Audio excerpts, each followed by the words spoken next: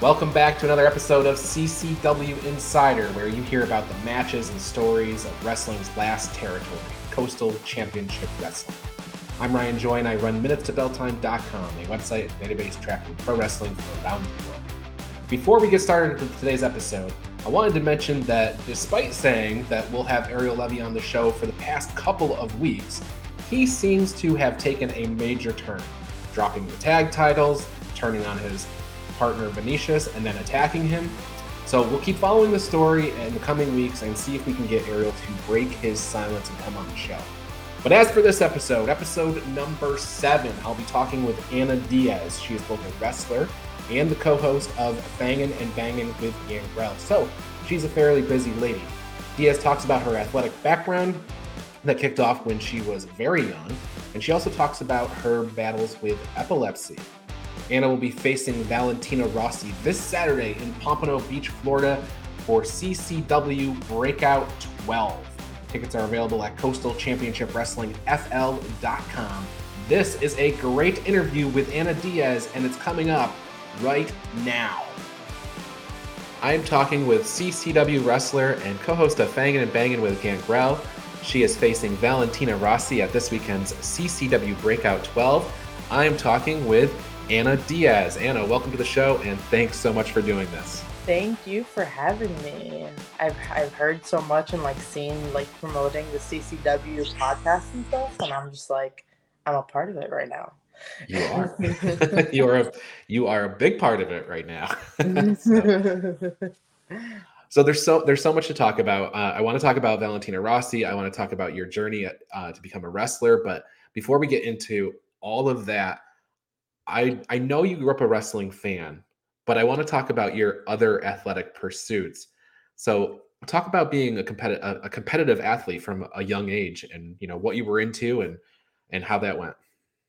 Yeah, so I actually started gymnastics at the age of 3. Wow. And obviously I did not do it competitive then, but I kept with, and I got to the level where you can do it competitively, and I did that for a little bit. While I was doing that, I was also doing karate. So I did karate for a little bit, not too long, and then I had to quit karate to pursue gymnastics at a competitive level. I did that pretty much my entire life, my whole childhood I did that. And after that, with schedules being a little funky, and the class that I was going to didn't work out with school at the time. So I was starting middle school, and I saw, they have a cheerleading program. And I'm like, I am really not the girl to ever do cheerleading. But I figured, hey, they tumble, which is what I like to do. So I started doing that for 2 years, and I mean, here I am, a professional wrestler. So how old were you when you were doing the competitive gymnast stuff? Because it sounds like you were still pretty young. Yeah, I'd say from the age of 12 to 15, maybe, or okay. Yeah, 12 to 15 sounds about right. And what did that look like? Was there a lot of travel, or was it mainly? There were a couple of travels. Most were local. I don't remember all of it, but I remember once for a bigger competition. We did travel to Texas, which was kind of cool. Yeah. But for gymnastics, I think everything was pretty much local, but that was the one that we did travel for. Gotcha. Yeah. And then so it's funny, you were like, oh, I did gymnastics, and I did cheer, and then then I'm a wrestler. So how do you think those athletic skills and pursuits prepared you for wrestling? Oh, they definitely helped. I cannot tell you how much they helped. Well, I left one out. I did MMA for a couple months before wrestling, just because I couldn't find a school close enough. But the one sport that helped the most with wrestling is definitely gymnastics. Because like our warm-ups in wrestling are rolls and all that stuff. And like I picked those up like that because I was already so used to rolling and kind of flipping and stuff. Yeah, that makes sense to me. I would think that wrestling would be really good. Gymnastics, I would think you'd be really flexible, and I would think that would be really useful in wrestling. Yeah, no, not as flexible as I used to be, but wrestling has kind of stiffened me up a little bit.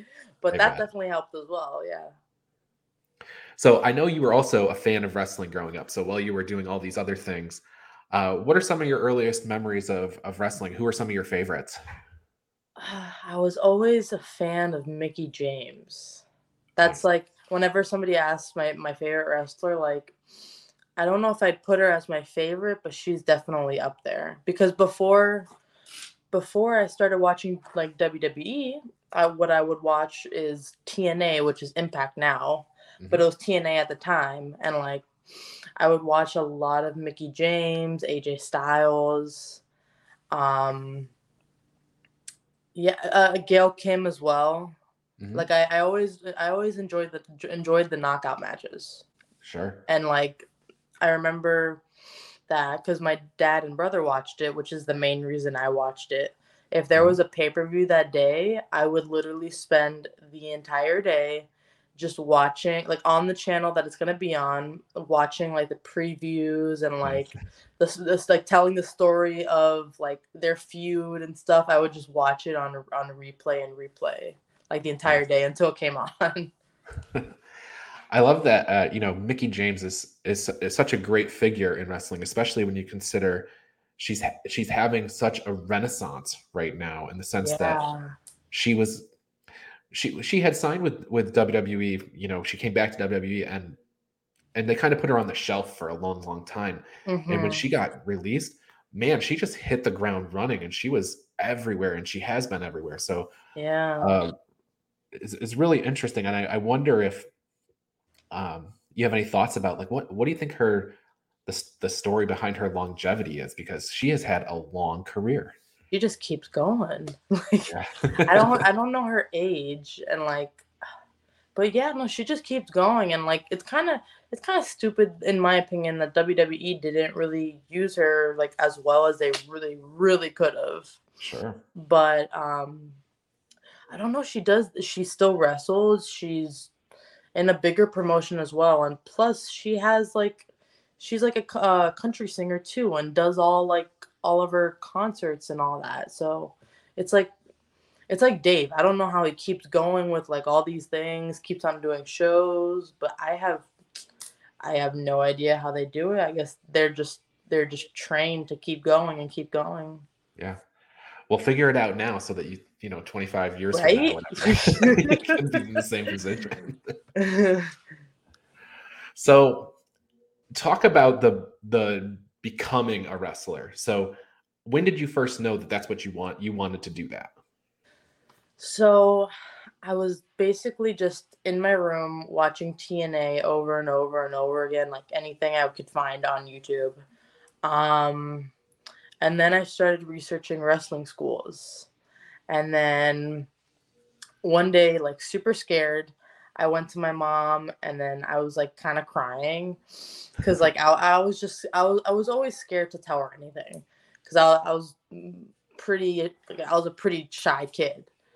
Um, but I went to her and she's like, "What's wrong?" And I'm like, "I want to do something." And she's like, "Well, what do you want to do?" And I'm just like, "I want to start wrestling." And her like being the amazing mother she is, like she was like, "Okay, let's find a school." Like she had no That's problem awesome. with it. And then I started at the Main Event Training Center. And mind you, I lived in Miami at the time. So it was not a close drive because they were in Fort Lauderdale. But every night practice, Monday through Thursdays, she would after work she would drive me all the way there, stay for practices. Um, How old were you and at this time? at this time, oof, I just turned 15. Wow. Yeah. So young. So yeah, so I'm grateful that they even like accepted me to start wrestling because Yeah. some schools like you have to be a certain age. Mm-hmm. But yeah, I started there, and once a Gangrel would come and help out, but once he opened his own school, I was like, I'm gonna go with this guy, like, Sure. because he was the one that would help out the most. And yeah, just I trained with him for. I've been training with him for over 6 years, and if it wasn't for his training, I wouldn't be the wrestler that I am today. Like, it's crazy stuff. Like, Yeah. It's funny when you mentioned like Fort Lauderdale, it's not close. It's when I think people have a huge misconception about Florida, right? Because Miami and Fort Lauderdale are 20 miles apart, but like during traffic time, that's yeah. hours and Oh hours. my, yes, you have no idea. So you anticipated one of my questions. I was going to ask, how is it working with Gangrel, and what did your parents think when you brought that to them? So you knocked those questions out. But Well, I have a story about that though, because I was still at the main event training center, and Gangrel was just kind of sitting there watching class, and my mom goes to my dad, and she says, "Who is that guy?" Because like by his presence, he's somebody. Like just right. by the tattoos, his build, like just his presence. And he's like, "That's Gangrel." Like, and if hit her, she's like, "Oh."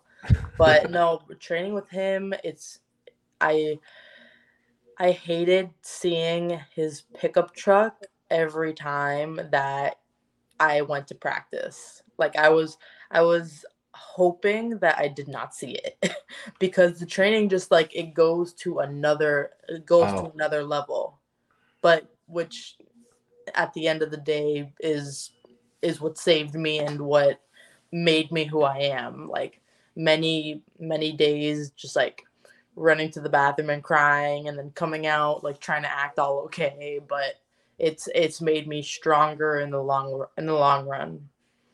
It's a funny idiosyncrasy there, because what you said before was you were going to stick with Gangrel because he had helped you so much, but at the same time you also are approaching training. You're like, oh no, he's here. So it's like you Yeah, had the no, I would. foresight to know that the pain was worth it. It was paying off. Yeah, no, everything like because all of his training is it's just so intense. The way he nitpicks on every little thing to get it right. He's very focused on footwork and stamina. So we would do like a bunch of blow up drills and squats before we even like got in the ring. So yeah, I mean, it was painful, but it was definitely worth it. I'm like, okay, this guy's teaching me stuff. I'm gonna stick with him. I always hear people say, if you watch documentaries or whatever, they talk about they do squats after squat after squat. What is it about squats you think that's like the preparation? Like, why is that the That's a good exercise? question. I don't know. I think it's just to get.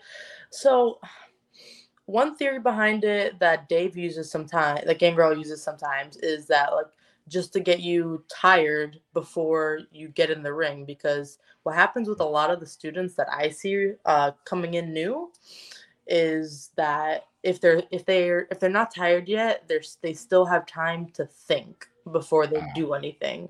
And so, like, yeah, you want to know what you're doing, but at the same time, if you overthink it, it's gonna come out. You're gonna get in your head, come out wrong. So I think the squats. I don't know why that exercise specifically, just because they suck, maybe. Yeah. But At least it's not a but burpee. yeah, oh, I hate those too. But squats, push-ups, jumping jacks, I think all of that is just one to warm up and two to get them tired so they can't think as much. So Interesting. They just act. Yeah. All right, we're about halfway through the interview with Anna Diaz, and there are a few major takeaways. She started training at the age of 15, at the young age of 15. Holy smokes, that is young. I also love that when I asked Anna about her favorite wrestlers, she said Mickie James. She didn't say The Rock. She didn't say John Cena. She said Mickie might not have been her favorite, but you'll notice Mickie is the only name that she mentioned in the conversation. And that says something about Mickie James and potentially about the type of wrestler that Anna Diaz may want to be. Okay, I also mentioned in the intro that Anna spoke candidly about her experiences with epilepsy. That part of the interview is coming up right after we talk about Alive Wrestling. Attention wrestling fans, the place to be each and every Tuesday is on the Coastal Championship Wrestling YouTube channel, where a new episode of CCW Alive Wrestling drops at 7 p.m. Witness the hard-hitting, high-flying action that is synonymous with the longest-running independent wrestling promotion in the southeastern United States. Subscribe today and don't you dare miss it. So anyone that follows your career or your social media or Gangrel's social media for that matter knows that you're constantly raising funds for epilepsy, and it's something that you have firsthand experience with. And I wondered if you would share your story regarding epilepsy. Of course, yeah. If you were to ask me that a couple years ago, I definitely would not. Oh, I'm glad it's now. Right. No. So I was diagnosed with epilepsy and anxiety at the age of 6. It's mainly epilepsy. My mom's not even really sure why they diagnosed anxiety. I guess it was at the time maybe, but I was diagnosed at 6 when I had an episode. But I believe it's just because I've had it since birth and they discovered it, which is a lot of the cases. I had in 2012, I had a total of 3 brain surgeries, which Wow. it was just supposed to be a 2-step procedure, but I believe they nicked something and I bled a little more than they were anticipating, and they went in for another one. But after that, I was seizure free for a whole year, which was nice, but after that year, they came back. They came back, and we've tried over 50 different medications. We tried acupuncture, which was known to help, medical marijuana as well, but all of those things didn't seem to cooperate with my body. And we said, like, F it, like, let's just go for another surgery and see if it works this time. I went in and they saw that all the scar tissue which causes the seizures was on my right side, which affects my left side. So it was in a spot that controls my motor like function.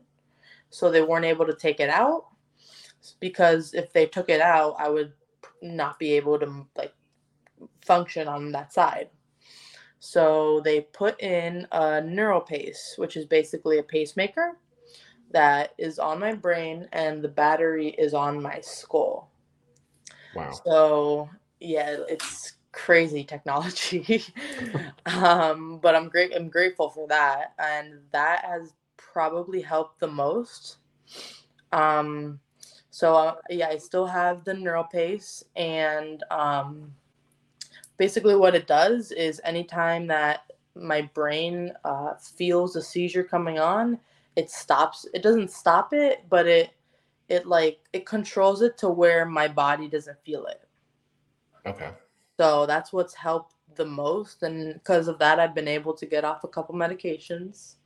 But that's about it so far. And now I've been probably the best controlled than ever, pretty much. But it's definitely been a long road to get there. Yeah. Yeah. And we can't gloss over the fact that these are brain surgeries. What's the recovery like on something like that? I remember the 2012 one.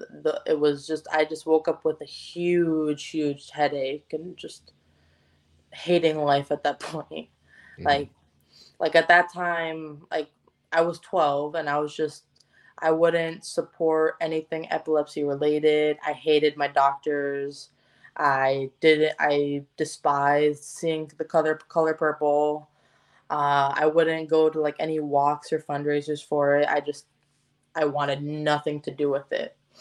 But yeah, the recovery for that, I don't remember how long it was, but it was not fun. Like I just stayed home all day, and that was about it.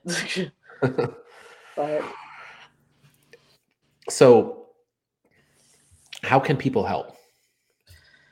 all you can do to really help is just don't donate to any, like I like to partner with Epilepsy Florida because they're a great organization. They're who I started with when I lived in Miami because that's where they're based out of.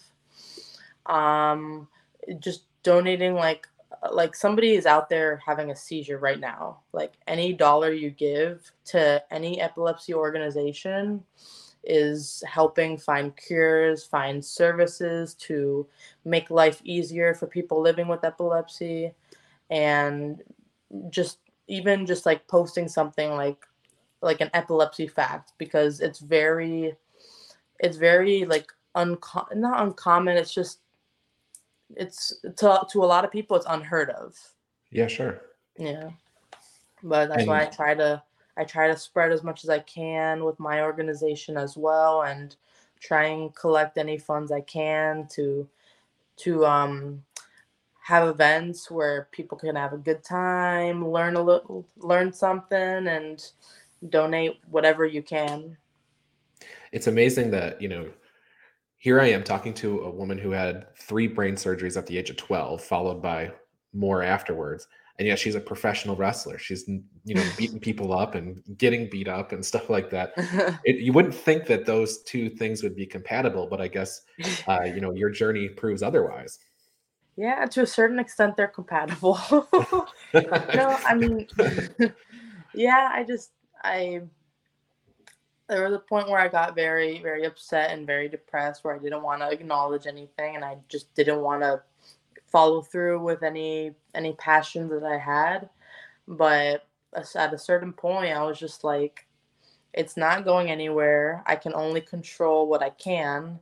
So I'm going to keep doing what I want to do, and then what I can control, I'll control. What I can't, I'll just learn to live with. So I just stick by that every day and try to keep pushing forward. Absolutely. Well, so bringing it back towards the wrestling stuff, I actually want to talk about Fangin N Bangin for a second. So aside from the grind of wrestling, you also have a big role on Fangin N Bangin with Gangrel. So talk about doing that podcast and how that came about and how you kind of got involved. Well, Maybe you brought it to him. I don't know. No, I did not actually. So it was the producer's idea that went to Gangrel, and at the time he was working with a different co-host that for some reason didn't continue with it. And he was like, would you mind trying this out for me? It's a lot easier when I have somebody to bounce ideas off of. And I was like, ugh. Like I was super nervous, super timid to do it because I'm not a talker. Like even by my in-ring work, I do not really speak a lot. I just it's just expressions in my face. Mm-hmm. So I was very nervous to do it. Like I probably wouldn't, like podcasts is like something new that I'm doing like right here. Mm-hmm. But he convinced me to do it, and ever since then I've just continue to do it with them, and I enjoy it because it's very cool to hear like the different topics that like he wants to talk about and my opinions on it, and the producer Raymond's ideas as well. So every week it's something new. Sure. And it's nice. I know you talk about things that you're doing and stuff, and he always brings that stuff up. So it's very good give and take. So of course, yeah. And people can see, how often does Fangin N Bangin come out? It comes out once a week on they don't we film them on Tuesday, but they come out either day of or a couple days after. Gotcha. But I always post it. I believe Gangrel always posts it as well. But yeah, it's FNB on any social media. So Yeah, and I you enjoy know it's it. you get it on YouTube, any of the your Yeah, podcast providers, any of those places definitely yeah. can check that out. Let's talk about Valentina Rossi for a moment now. So Okay. she is your opponent at this weekend's breakout show. She's worked AEW Dark a whole bunch. What does a victory over Valentina Rossi do for Anna Diaz's resume? I feel like it would add a little something. I feel like it would add a little. I feel like it would add a little fire under me. Like, like this because I've never been on AEW Dark. She's more of a name than I am, but I feel like it will definitely be an interesting match because I've never worked her before. So I'm curious to see the contrasts of styles because I definitely don't have a similar style to many female wrestlers. Um, but it'll definitely push me and give me like a little fire to be like, yeah, I can do. I may not be like going where you're going or where you've been, but I can if I wanted to. Yeah. What's your message for her? My message. She's never met a woman quite like me. Nobody has. And you will end up in a sleeper hold like all of them do. Nice. In the nicest way possible. Yeah. Okay, so for the purposes of orienting people who may not have had the privilege of encountering you before, can you point to a specific match that's on YouTube or anywhere that people should go check out? I have a couple like a handful of good matches with on YouTube with Kylan King. And I've worked at TCW Thunder Championship Wrestling that is owned by Cahagas. And I have a good match with Sophia and a good match Sophia Castillo. And I have a pretty good match that I really liked with Marina Tucker. So Good. Those were definitely fun. All right. And where can people connect with you on social media? Social media, all my social media, Facebook, Twitter, Instagram, TikTok, all that fun stuff is Miss Anna Diaz. MS Anna Diaz. All right, well, perfect.